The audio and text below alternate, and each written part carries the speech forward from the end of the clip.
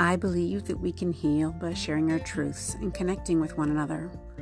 I believe that holding in our shame and living a life that isn't true to ourselves is the root cause of anxiety and depression. When we allow ourselves to truly connect with our heart and acknowledge our truth, then we are set free. Free to live a life of joy and peace, a life without guilt or shame. And so that's why I wanted to create a show called She Speaks Her Truth. Join me as I talk with other women who are stepping into their power and sharing their truth so they can be set free on a path of healing. 8 years ago, I left my marriage with 3 kids and 2 dogs. I was drowning in anxiety and depression, and I needed to find a way to heal and learn to love myself again. She Speaks Her Truth is about figuring out who you really are and what truths you need to uncover to set yourself free. This is an anonymous space for women to share their stories of pain, heartbreak, and healing. It's a place to know that you are not alone on this journey and to be inspired to connect to your heart so you can live the life you are meant to. Every week I'll be coming to you to share stories of my own and to talk with other women who will inspire you to step into your light. You are not alone.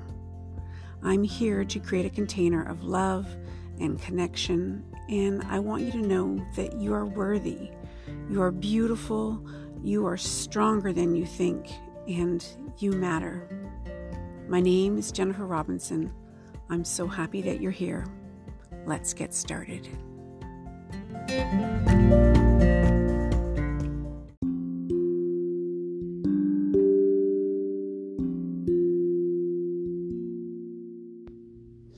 Hey there, beauties. I'm your host, Jennifer Robinson, and welcome to the 13th episode of She Speaks Her Truth. This is a show about figuring out who you really are and what truths you need to uncover to set yourself free. It is a place to know that you are not alone on your journey. In today's episode, I will be talking with our guest, Anna. She will be sharing with us her story, and I'm so excited to talk with her. But I do want to remind everyone that I'm not a therapist and that the intent of the show is for my guests to speak their truth and share their stories of pain and healing so that you can feel a sense of hope and less alone on your own journey. We are both here to create connection and inspiration, and any advice shared is from Anna's own personal experience. But I know you'll get so much from her story.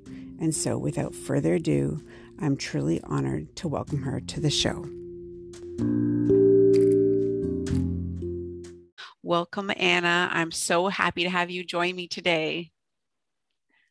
Jennifer, thank you so much for having me. I'm just thrilled to be here. And also, I feel honored to be invited to share my story. And I do hope that it's helpful to others who are listening. So thank you for creating this space, Jennifer. I'm so grateful. You're welcome. I'm so happy to have you here. So Anna, could you tell us a little bit about who you are, maybe what you do? And then after you've done that little intro for us, then you could take us back into your past and through your story and the struggles that you've been through and the things that you did to help you to get to a place of healing and where you are now. Sure. Thank you, Jennifer. So my name is Anna, and I am 60 years old. I just turned 60 in April. I have 4 grown children. I am divorced. I've been divorced for almost 10 years now. Currently, I work as an office manager at an environmental law firm, but I've also been exploring my passion, which is baking. So I have a fun YouTube and Instagram page for baking videos. So I live in Central Virginia, and I love being with friends and doing fun things. I'm very extroverted. And I love hiking, love the outdoors, love taking vacations. I think the world is opening back up and we'll be able to do more of that. Yes, I can't wait. I know. So that's just a little sort of nutshell about me. And I'd love to, sort of take you all through my journey. So So I will go ahead and just launch right in, Jennifer. That would be beautiful. Thank you. So I got married when I was 23, and sort of was very hopeful and young, and I would say naive, and married a man that was at the time I felt was a very good match for me. We were both Christians.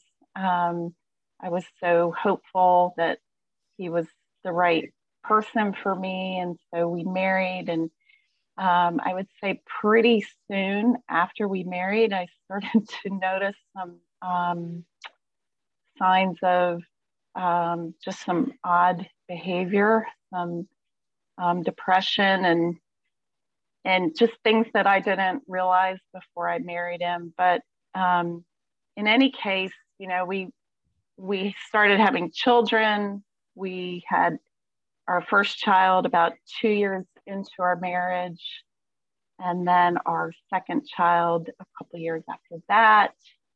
And then the third and fourth came pretty soon thereafter. So I'm a young mom with 4 kids, and realizing that my husband's behavior is somewhat unusual. There are periods of sort of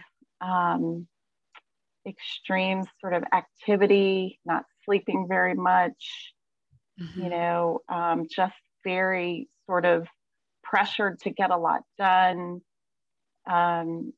alternating with periods of depression.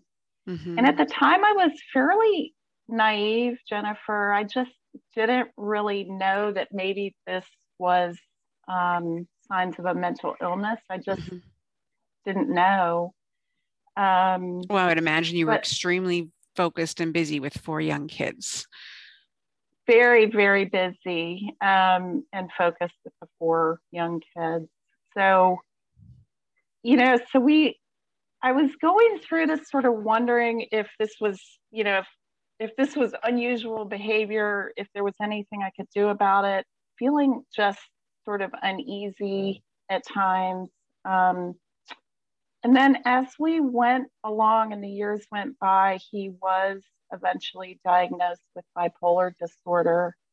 And that was about 7 or 8 years into the marriage. And at that point, I felt like very hopeful that now we have a diagnosis and, we can work on this together, and, he could get into some sort of, treatment.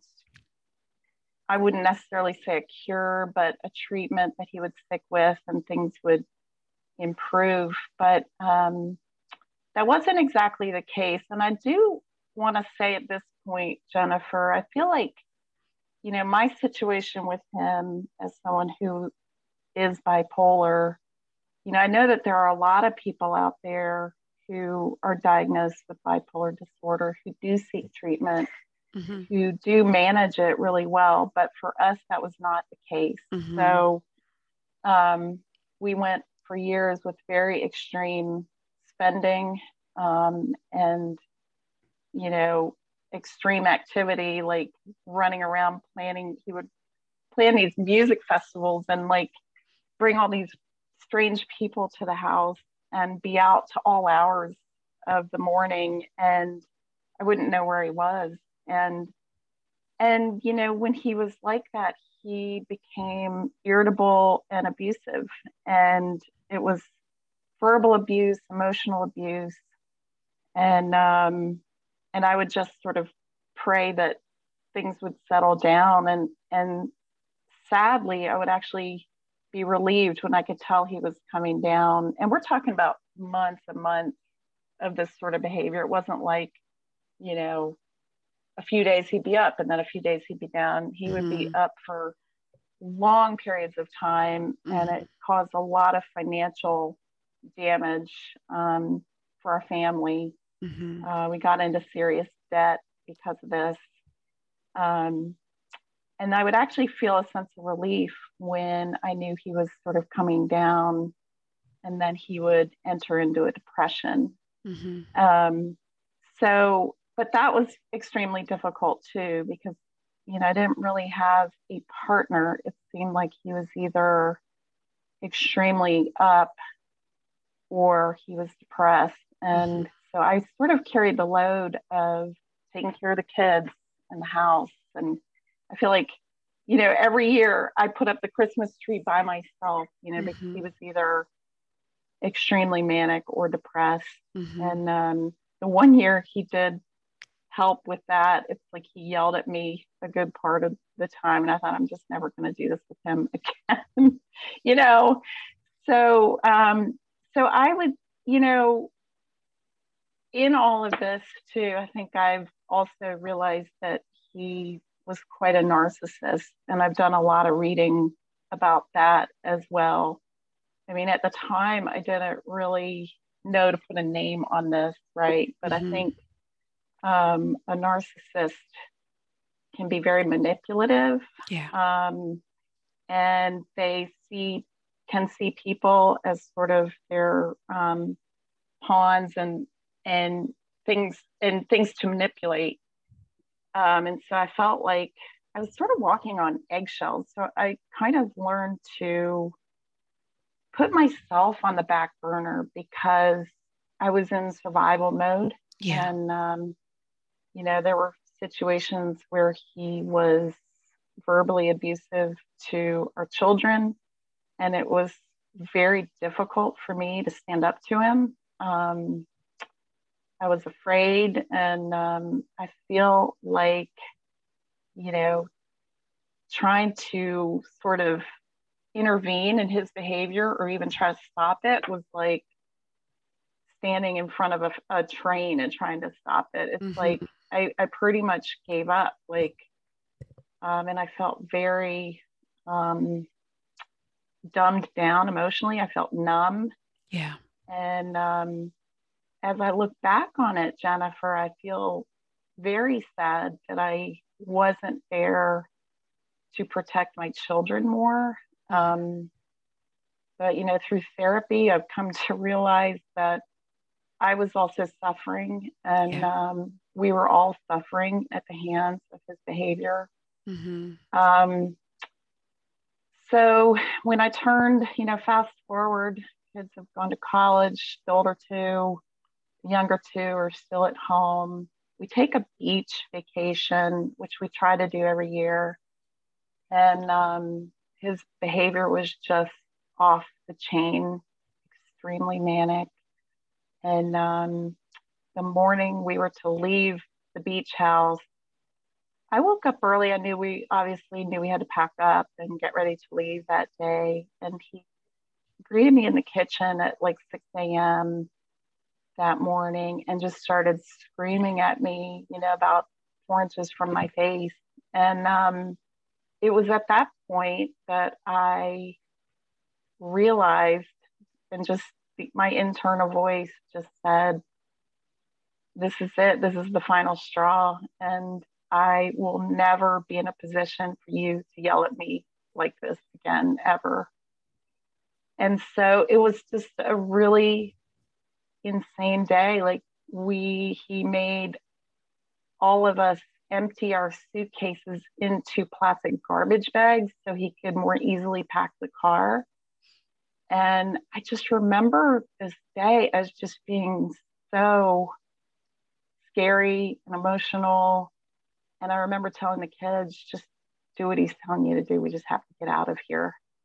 And so we all emptied our clothing into garbage bags so that he could pack it in the Suburban around all of the things he had bought that week at the beach, which was filling up the back, the third seat of the car. Mm-hmm. And so after we got home, I started looking for a place to live for me and my children, my younger two daughters who were still living at home. And I And found a place to rent. was that something that he was aware of, or that's something you were doing quietly on your own? He was not aware. So Mm-hmm. I had made this decision and did not let him know. And Mm-hmm. so I started searching for a place to rent, went to see a couple places. It had to be in the same school district, so that was a requirement. And I was very lucky to find a place in our school district. It was an old farmhouse on a farm, and I put money down as a deposit for this house to rent. And then I started the process of moving some things into this house without him knowing it. And that was just a very difficult time of my life, as you can imagine. I mean, he worked as a nurse at night, so he worked the night shift. So after he would go to work, I might take a little load to the house, or when he was sleeping during the day, I would take a load to the house. And these were things that maybe he wouldn't notice were missing, like, start taking my clothing. I wasn't taking like furniture or anything, obviously, but a friend of mine is a family law attorney, and she advised me to pack up my small valuables and get them out of there, such as jewelry, silver. And she also advised me to get important papers out of the house, like passports, birth certificates, social security cards, make sure I had those in my possession before I left. So I did that. I actually took those to my office and locked them up, or kept them in my office. So there was just no chance he could, find out where I was living and come in and take anything like that. So did that. And then I pulled my daughters aside and said, let's go for a drive. And we got in the car, and I shared the news with them that I was leaving their father and that I hoped they would come with me. And at that point, my younger two kids were in high school. They were 16 and 17. And the youngest said, Mama, I can't believe it took you this long. So that was her reaction. I think the kids know, obviously, and they can see that things are extremely difficult and not good. Was there ever a fear when you were making these decisions to make a plan for yourself, that you were worried that the kids would wonder, like, Mom, like, what are you doing? Like, you're leaving Dad. Like, because I think our perceptions, I myself went through a divorce, and the things that I thought in my head, I thought were different from what the kids. And I think as parents, we don't realize how perceptive the kids are, and they see a lot more than we think they do. So were you feeling that same way? I felt like I didn't have a ton of time to sort of think it through, but I will say I was very worried that they may decide not to go with me, because that to me was essential that they come with me. And but again, at age 16 and 17, they have to decide for themselves. But I guess, Jennifer, I was pretty confident that they would. But yes, definitely a bit of a fear that they would be scared to come with me, or may need to feel like they need to stay back with their father to take care of him on some level. So I was very thankful that they did decide to come along. So we went to the house and went in. Of course, they started, as kids do, I want this room, I want that room. Yeah. So they were like, hey, this is really nice. So, that was such a blessing for me that they were amenable and that they could sort of visualize this for themselves, that the house seemed okay. It was close enough to their high school, that they were, fighting over who got what bedroom. I mean, that all resiliency, kind of normal and good. Yeah.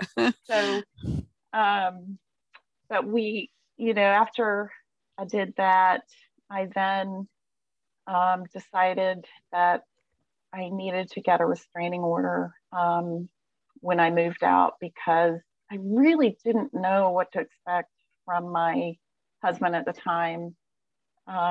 He was his behavior had been so extreme, and the anger he displayed at that beach house was scary to me. And so I did go to the courthouse. I did talk to the judge. I was able to get a temporary restraining order, which was for 2 weeks. And so at that point, I went to a friend's house probably like the next day and called my husband at the time and let him know what was going on. I said, I'm leaving. I found a place to rent and I'm going to be moving in to that house. I'm going to take some of the furniture, but not all. And I've also gotten a restraining order for you, and they will probably serve those papers to you in the next 24 hours. Mm-hmm. So I felt like, it was fair to let him know, even though I was very scared to make that phone call. Mm-hmm. One of the hardest things I've ever done, for sure. And I do remember in that moment telling him it's going to be okay. Like I still felt in that moment like I had to sort of soothe him, which was a sort of, part of my job as his wife was to sort of calm him down and mm-hmm. soothe him and sort of be that influence in his life. So even in that moment, mm-hmm. I was telling him it's all going to be okay. Yeah. Can I talk a little bit more about that? Just mm-hmm. as far as I think we had talked earlier, and you had talked about how there was like, I don't know if it's right word is guilt, but like I know of other women who have had to leave a relationship where there was, whether it's mental health issues or not, or their partner was narcissist, but there was emotional abuse. And some of them have said that it took them so much longer to leave. And in my case as well, because there was guilt, because I knew that I felt like, how can I leave when this person really isn't in a mentally healthy, emotional state, but I just can't do it anymore. And I think that makes us stay longer. And I think that a lot of women are people pleasers, and there's that caregiver part of us. And I just want other listeners that are, if they're going through something like that, to understand that, like, we get it, and it can be really difficult. And I think that's where the piece of self-love really comes in. You finally get to that point where you say, I feel so guilty to leave this relationship. This person is horrible to me, but they're also not really well. But I have to do what's right for me. And I feel like sometimes you can almost still love someone because you've been with them perhaps a very long time and there's lots of history, but at the same time, they cannot be good for you and your mental health. Can you speak about that a little bit? Did you have those same feelings? Absolutely, Jennifer. So I could speak a long time on that. I remember running into a friend of mine in the grocery store, and she was like, well, if you don't love him anymore, then I think you should leave. And it just really struck me because it really wasn't a question of love.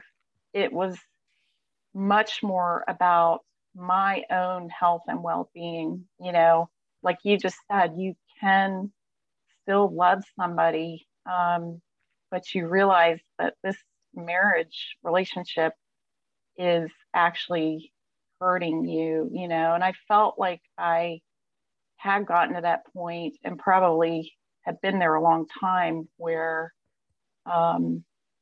this relationship was causing me anxiety and near depression. But yet I stayed because I felt like my role was to sort of be that stabilizing influence in his life. Mm-hmm.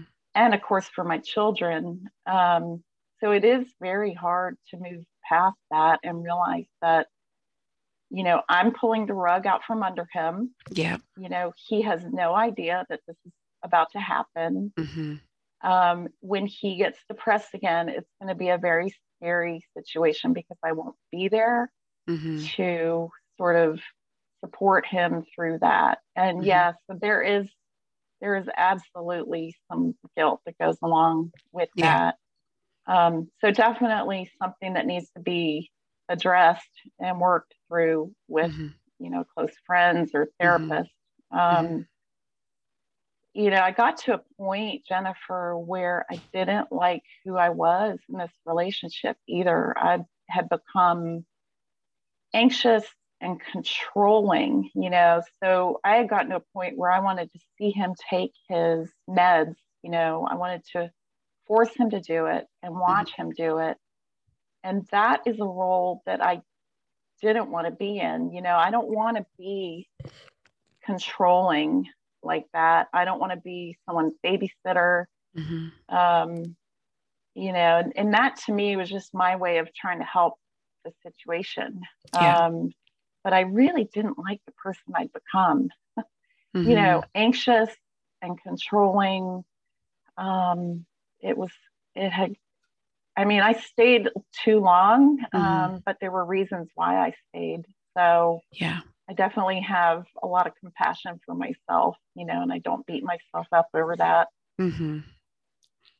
No, Right.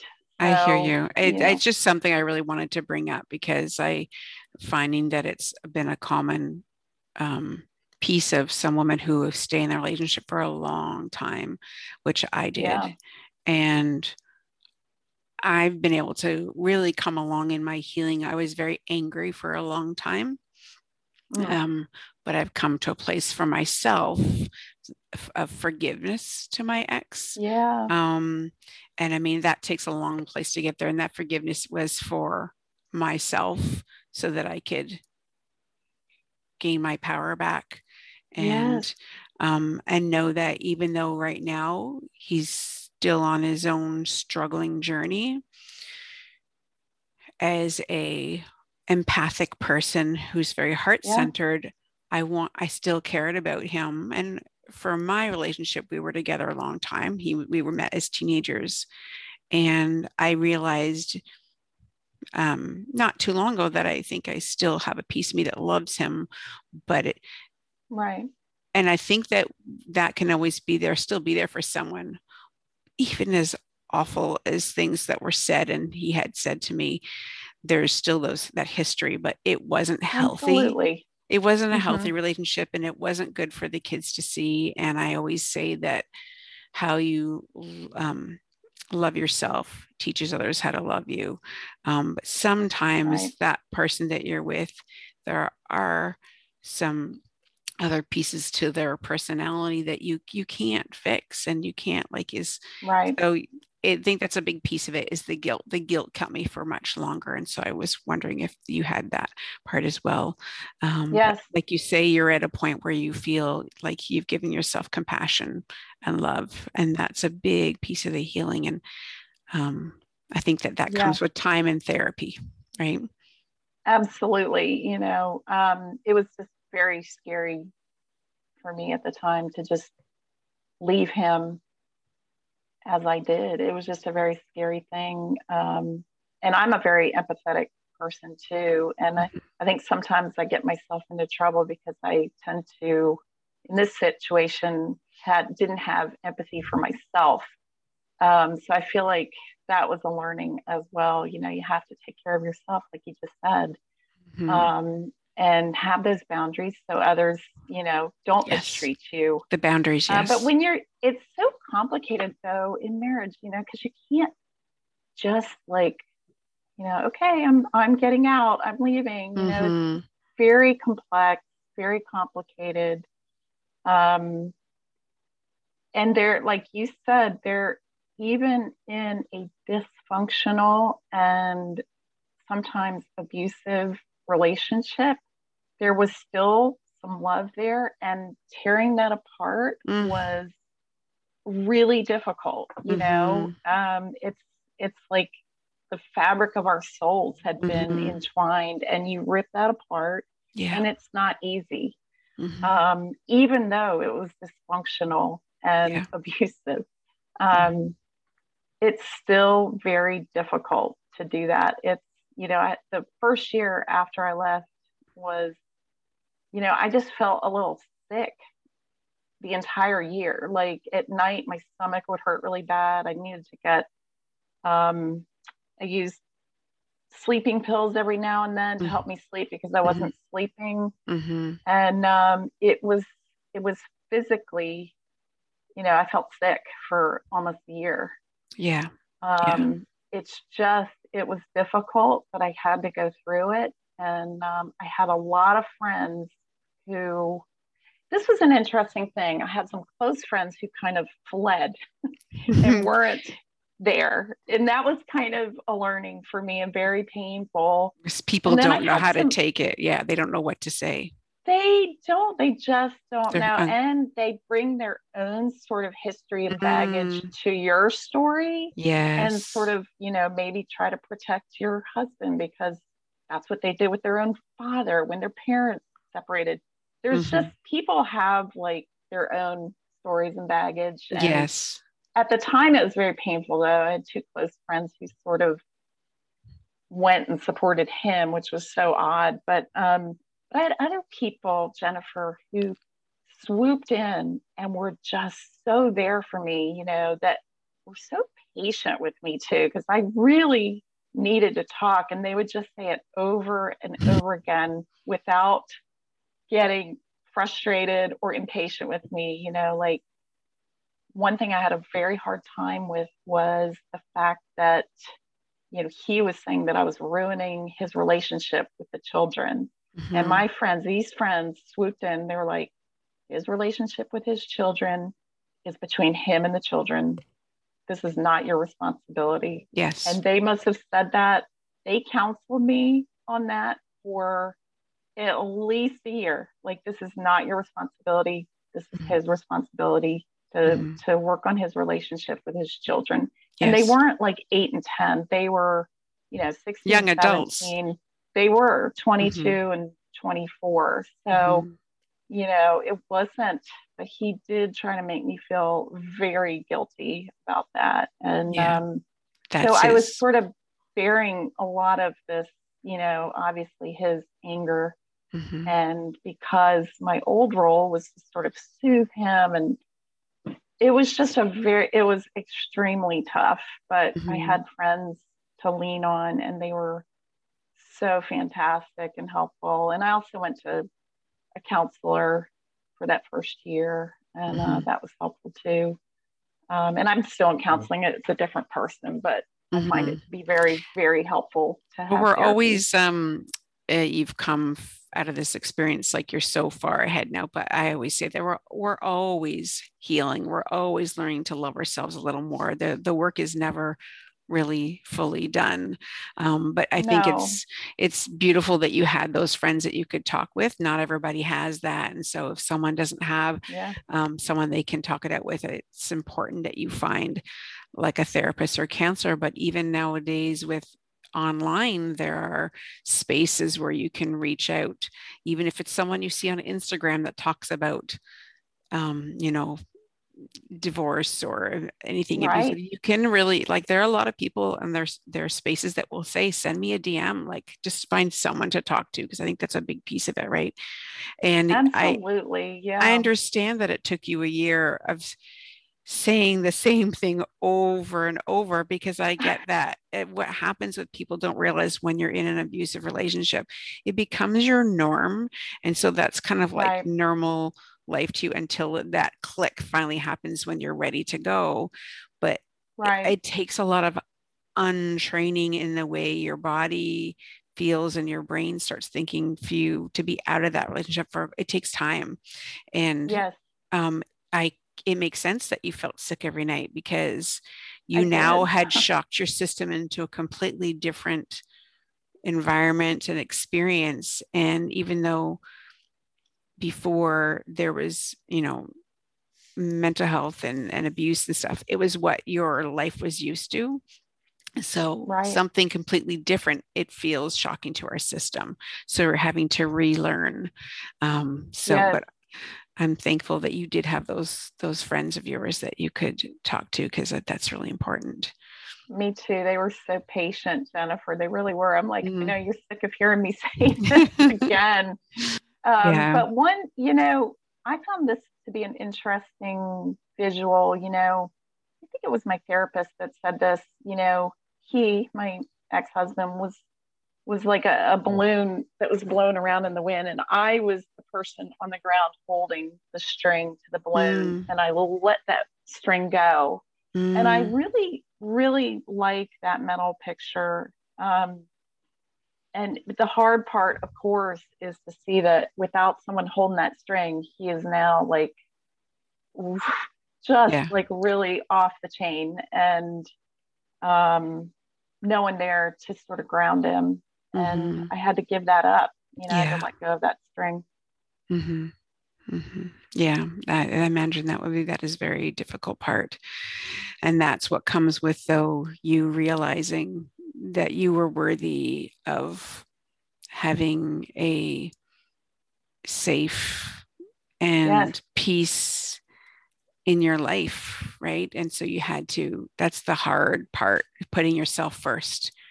yes, And so, yeah, you had to let go of that balloon as hard as it was. absolutely. And Mhm. this is, as I look back on it, Jennifer, I can see that I actually this was in the earlier years of our marriage when, you know, I knew there was something unusual or wrong about his behavior or unusual about it. Mhm. And I felt ashamed to tell anyone. Like I actually felt shame for his behavior, which is, I still can't totally make sense of that. Why would I feel shame and try to keep this a secret? But I did. And so I probably spent 10 years kind of holding on to this and not sharing my struggles with Mhm. others and just soldiering through. Yeah. And it was such a relief to me when I finally started opening up to Mhm. some close friends and just saying, here is what's really going on in my home and in my marriage. And I found that to be such a relief just to sort of start talking about it, Yeah. and to tell my pastor about it. And tried so hard to get help. And you and I talked about this a little bit before. Mhm. I feel like nobody quite knew how to help us, or maybe they just didn't know the whole story. Like we even went for marriage counseling, but I felt at the time like it was just sort of marriage counseling. It wasn't like, we have some bigger, more serious problems here, Yeah. and I felt Mhm. very frustrated by that. Um, but, I think they just didn't know the whole story. Like we would always end up going for marriage counseling when I was at the end of my rope, and he had Mhm. spent a ton of money and he was very up, and, and just thought everything was fine. And we just never seemed to be able to get the help we needed. Mhm. Um, and that was kind of frustrating, Mhm. but it was such a relief to me to open up to Mhm. people and start sharing my story at the time and my Mhm. struggles. I just felt so, um, keeping it close to the chest. you know Yeah. I um, I yeah, feel like one piece of advice I could give to women who are resonating with your story right now, because and I've been there, and we as well a number of times, would go do the marriage counseling, and I would walk out of there going, "What is this?" Like they'd be like, "Go home and write a list of 10 things you like about each other, and come back the next right. time, and we'll compare the list." So frustrating. And I remember thinking, this is not helpful. And he wouldn't even do his homework half the time. I So know. my advice, though, when I finally was able to get some therapy that actually was helpful, was I did not go to marriage counseling. I went to a therapist on my own. Yes. And that was the key, because then I was able to fully explain without him sitting there, because there was a control in the marriage. There was fear for it to Right. really be told. So I, on my own, quietly I did open up to a friend, and I was very lucky. I had this one friend who I could tell, but I didn't tell anybody else really, because there was shame. Right. And so on the outside, things looked like everything was okay. But I wasn't until I started to see a therapist, and I didn't have to see her for very long. And she just practically threw her hands in there and said, like, why are you like, what is going on? And Right. that's my advice to someone is if you've tried the marriage counseling and it's not working, you feel like no one's really helping us, I really advise that you seek therapy by yourself so you can unravel some of the stuff that's happening. And then you can decide that therapist can then advise you whether she recommends or even do marriage counseling, or that you're just working on yourself. Because when you really think about it, get down to it, any relationship, whether it's healthy or unhealthy, you can't change the other person. Right. So I have mixed feelings about marriage counseling. You can't make them want to be a certain way. You can only be responsible for your own reactions and your own thoughts and the way that you react to the situation. So I only had control over the way I felt about myself, the way I thought, and how I would react when he would react a certain way to me. So for us and for me just doing therapy on my own was the best thing, because when he'd react a certain way, I had then learned some tools in my individual counseling, how I could react, which then often triggered him in another way, because he was like, this, she's not acting the way she normally would, because I was able to just let those controlling gaslighting behaviors, those gaslighting behaviors, I wasn't letting them affect me anymore. And the therapy on my own was the first steps to make me to finally get the confidence to say, this isn't healthy. And even though there's an underlying love still for him, this is not healthy for me or my children. I'm letting them see this is what they're going to think love is supposed to look like. No. I know. So it was the individual therapy that really was a big key. Two people have to both want the relationship to be healthy for marriage counseling to work. Mm-hmm. That's my personal belief. That's all. Well, and I finally realized too that he liked the way he was. And you just said it, you can't change another person. And mm-hmm. me trying to sort of control, whether or not he took medication, he's got to want that and want to do better. Mm-hmm. And so I finally realized I think he likes the way he is. Mm-hmm. And this is fruitless. This is never going to work. And and I like basically beat my head against the wall for years and years and years, thinking mm-hmm. at some point we're going to have a breakthrough and it's all going to get better. And instead, things got worse and worse. But one other thing I want to mention too, because I'm a Christian, I feel like in the church there is sort of some shame felt around divorce. So that mm-hmm. was like this extra level of shame that I sort of carried. Mm-hmm. And I think in some ways I did it to myself because my pastor was very supportive. But I think there is sort of this level of shame around divorce, like, oh my gosh, she's divorced. Mm-hmm. And I think it's important to talk about that and address it in the church community, because it's not fair. I mean, there are marriages that cannot be saved. And I don't think God created marriage for one person to suffer tremendously. That is mm-hmm. not the purpose of marriage. So I've done a lot of thinking and reading about that too. And,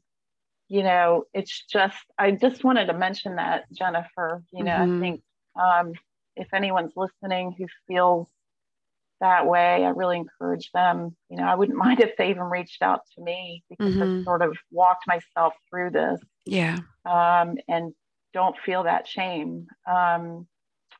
So anyway. No, I completely agree with you. I mean, I wasn't involved in the church, but I definitely had a lot of shame.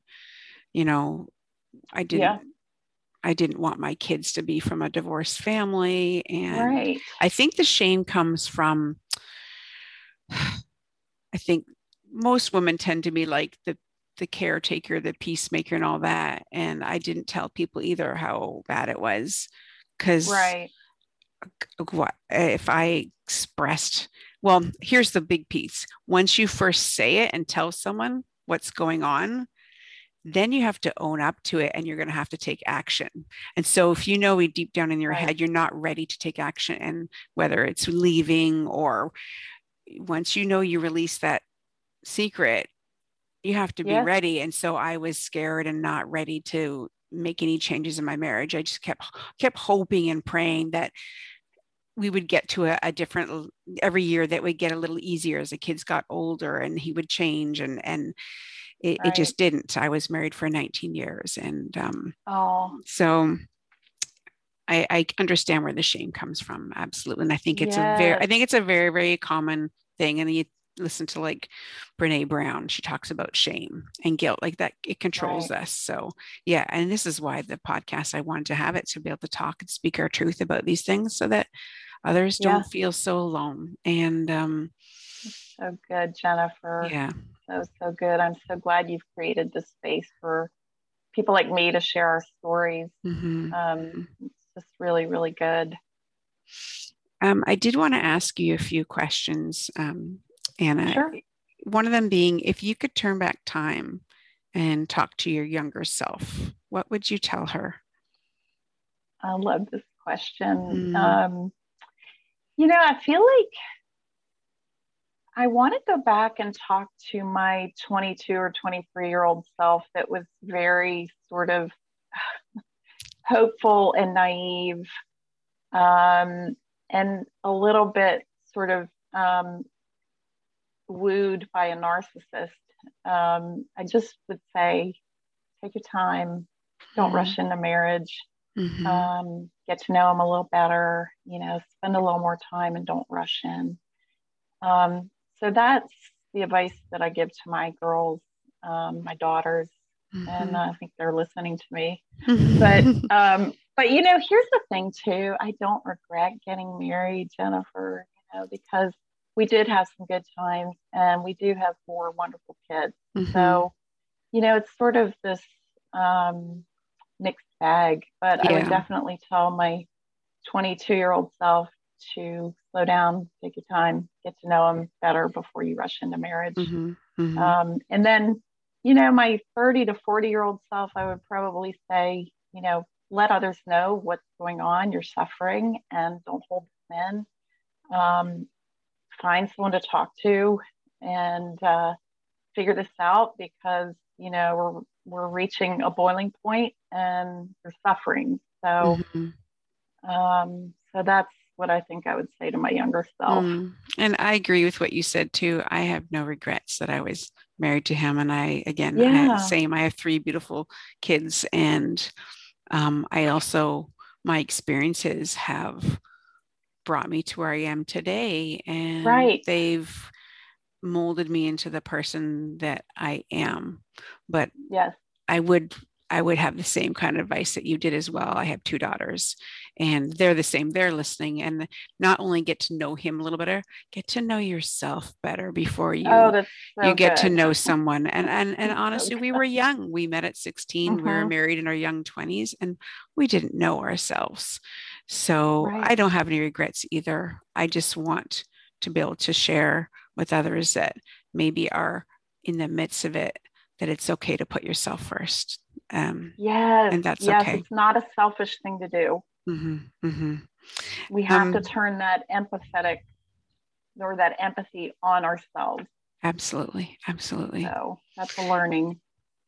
We talked a little bit about, and I just kind of wanted to recap it with this question about Mm-hmm. if you are feel like you're in an unsafe relationship or abusive relationship where your mental health is suffering, what tips can you give to other women about making a plan to escape or get out of an abusive relationship? And I know you talked about gathering Yes. things like your passport and. Yeah, I will just say that again. I thought that was some of the best advice I got, very practical advice. If you're getting ready to leave your home quickly, Mhm. if you're getting ready to flee, gather important paperwork, passport, birth certificate, social security cards for you and your children. Um, Gather your small valuables that would be easy for him to carry off and sell or pawn, like your Mhm. jewelry and your silver. Put Mhm. them in a safe place. The other thing I did, Jennifer, before I left, I made sure my cell phone plan, I moved my cell phone number to my own plan without Mm-hmm. him knowing it Mm-hmm. because I knew that would be a point of control. So I Mm. got that all straightened out, got my own plan with my and my daughter's cell phone so we could keep our numbers. And I just thought that was some of the best advice I got. And don't be afraid to get a restraining order if you're scared for your safety. Mm-hmm. Mm-hmm. I think it also helps to alert the police what is going on. I actually made friends with or got to know some of the police in Mm-hmm. my neighborhood or area because they knew my situation and they Mm-hmm. were like, they would do things like drive by my house. Mm-hmm. And so I think it can't hurt to let the local police know what's going on in your situation. Mm-hmm. Um, so those are a few things I did. No, that's really helpful. And thinking about the police part, I want people to understand that the restraining order, and even if you don't go that step, I've heard other women where they haven't had to get a restraining order, but they have made contact with the police in order to arrange where you book the police for the day that you're moving your things out. And Yeah, basically, they will wait at the house, and they will tell you or to tell your ex that this is the day I move my things out. You're not to be present, or sometimes they're allowed to be present because they want to say, okay, well, don't take this, but we agreed to this. right. But the police are there just to make sure that everybody involved is behaving okay. And Yes, so the woman can move her stuff out without being fearful. And yeah, so I know that that's a service. I'm in Canada, so I know that's something that they have done before, where I don't think there had to be a restraining order, but they wanted to make sure the peace was kept. And oh, good. so I do advise that as well. Yeah. I guess I just wanted to ask, if you could give any last advice to anyone who went through something like this, what would you tell them? I've always um, felt like I would never tell someone you need to get out of your marriage. I think everybody needs to do their own soul searching. Mm-hmm. But I think the questions that I asked myself were, is the bad outweighing the good, in this marriage relationship? And am I suffering in this marriage? So, and I don't mean like, okay, we had a bad couple of months or we've had sort of a tough patch. I'm talking about long term, is the bad outweighing the good in this relationship in your life with this person? Mm-hmm. And I think the other question to ask yourself is, are you suffering as a result of this relationship? You Mm-hmm. know, are you anxious and depressed? Have you lost yourself because of this?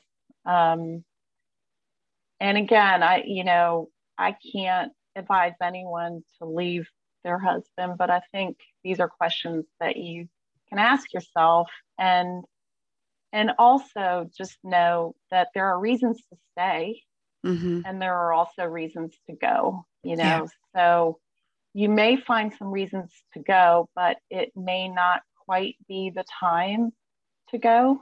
Mm-hmm. And I feel like that's why I have, compassion for myself. Sometimes they go, I stayed too long. Why did I stay so long? Well, there were reasons to stay. And, Mm-hmm. but there were definitely reasons to go when I finally jumped ship basically and fled. So, Mm-hmm. Mm-hmm. Yeah, yeah, absolutely. Thank you for sharing that with us. of Um, course. I, Anna, you've been so beautifully open and vulnerable. And I want to thank you so much. I'm so grateful that our paths have crossed and I was able to have you come on here and tell your story because I know it can be really hard sometimes. But I think it's really important that the more we each, all of us share our struggles and what we've been through, we can hopefully help someone else. Maybe Yes, someone is listening who can resonate with your story. And if we can help one other person, I think that is a good place to be where that we are sharing openly. I know that you've got yourself some Instagram and YouTube channels. And I Oh, would love if our listeners wanted to reach out to you.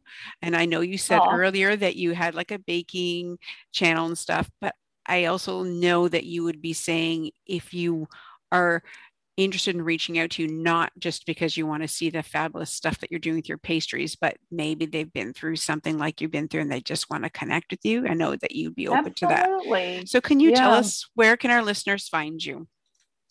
sure. So, like you said, so I feel like at this point in my life, I have time to sort of focus on fun things and things that I like and that I'm Mm-hmm, passionate about, and I love to bake. So I do mm-hmm, have a YouTube, Instagram, and Facebook channel called Anna's Pastry Kitchen. mm-hmm. And it's just for fun. And I have enjoyed putting out baking tutorials on there. But yeah, if anybody wants to reach out on Facebook, I'm Anna Young. And I would welcome a message if I can be a support to anyone who's listened today and just Mm-hmm. wants to talk or, is going through something similar. Absolutely. And I will make sure that I put the links to the YouTube and the Instagram that in the Thank podcast you, show notes. Jennifer. That is so Yeah. sweet. So if anyone want to reach out, I will say I have watched you doing your baking on your Instagram channel and I love it. Like you are such a You're natural in front so of the camera. sweet. You're just so full of light and I can tell you love to bake. So I do. yeah, they Thank should, you so anyone who wants much. to see that, to go check Anna out. She's amazing.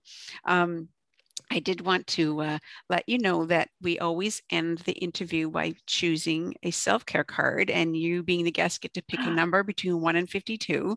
I've pre Oh my shuffled the gosh. cards. These So are fun. Cheryl Richardson's self care cards. At some point, I'm going to make my own deck of cards. So I'm working on it. You should do that, Yeah, I Jennifer. really would What love a great to. Yeah, idea. I shared my digital Love it. self-care cards on my Instagram account. So on Sundays, you can come to my Instagram on Self-Care Sunday and I'll DM you your own personal card. But for now, we've got a deck here of How Cheryl fun. Richardson's. Yeah. So what number would you like, Anna? See what So card we pull. I'm going to choose number 10 because that I think was one of my favorite ages, age 10. So let's Oh, do 10. okay. So I was organized, pre-shuffled, did my little energy knocking and put them in piles of tens so I wouldn't have to like dig through. So I That's love so this great. card that you've pulled. This card is called Dreams. And Oh, on the back it says, think big. There are unseen forces ready to support your dreams. oh, Isn't that a beautiful I card? love that. Thank Yes, it's a you, great Jennifer. card for What a you. lovely way to end. I I will feel take a so picture of it and encouraged. send it to you in Would your you? DM. I will. That's a beautiful card. And So if anyone who sweet. resonates with it, yeah, think big, everybody, and follow your dreams. They're so important. Yes. I have a saying that I like to say. That says it's like an affirmation and I say I'm following my dreams so my children will follow theirs, and it's Ah, something I say to women who are beautiful. always putting themselves last, who I've got to put myself do this because of my kids and that. I said they're watching everything you're doing, Right. so you follow Yeah. your dreams and you're giving them permission to do the same. So I really believe that. Absolutely. So Mhm. good. Oh, it's Jennifer, thank you so much. You're You're doing so good work welcome. here. Thank you. It's been such a joy to have you on here today. I've really enjoyed talking to you. I just feel a real kindred connection with you, and it's been my Me pleasure to have too. you here. Thank you, Jennifer. Thank you. Thank you for having me. You're so welcome. I also want to say thank you to everyone for listening. And I do want to remind each and every one of you that you are worthy, you are beautiful. You are so much stronger than you think, and you matter. Thanks for listening, everybody. Take care.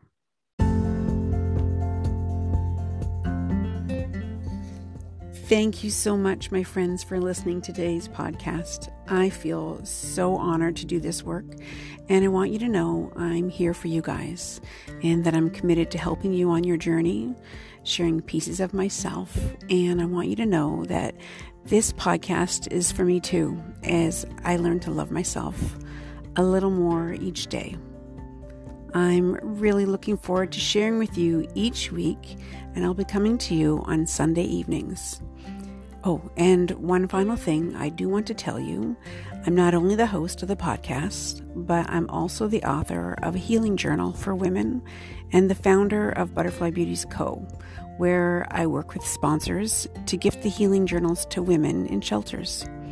So if you're looking for any more inspiration on self-love, or you want to know about the healing journal, you can connect with me on my Instagram account at Butterfly Beauties Co.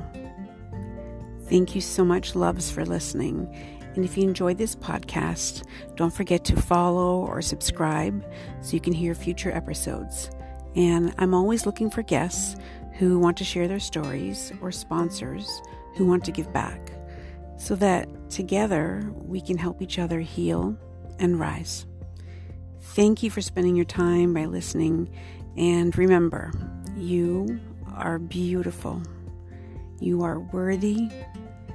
You are stronger than you think, and you matter. Take care. Thanks for listening.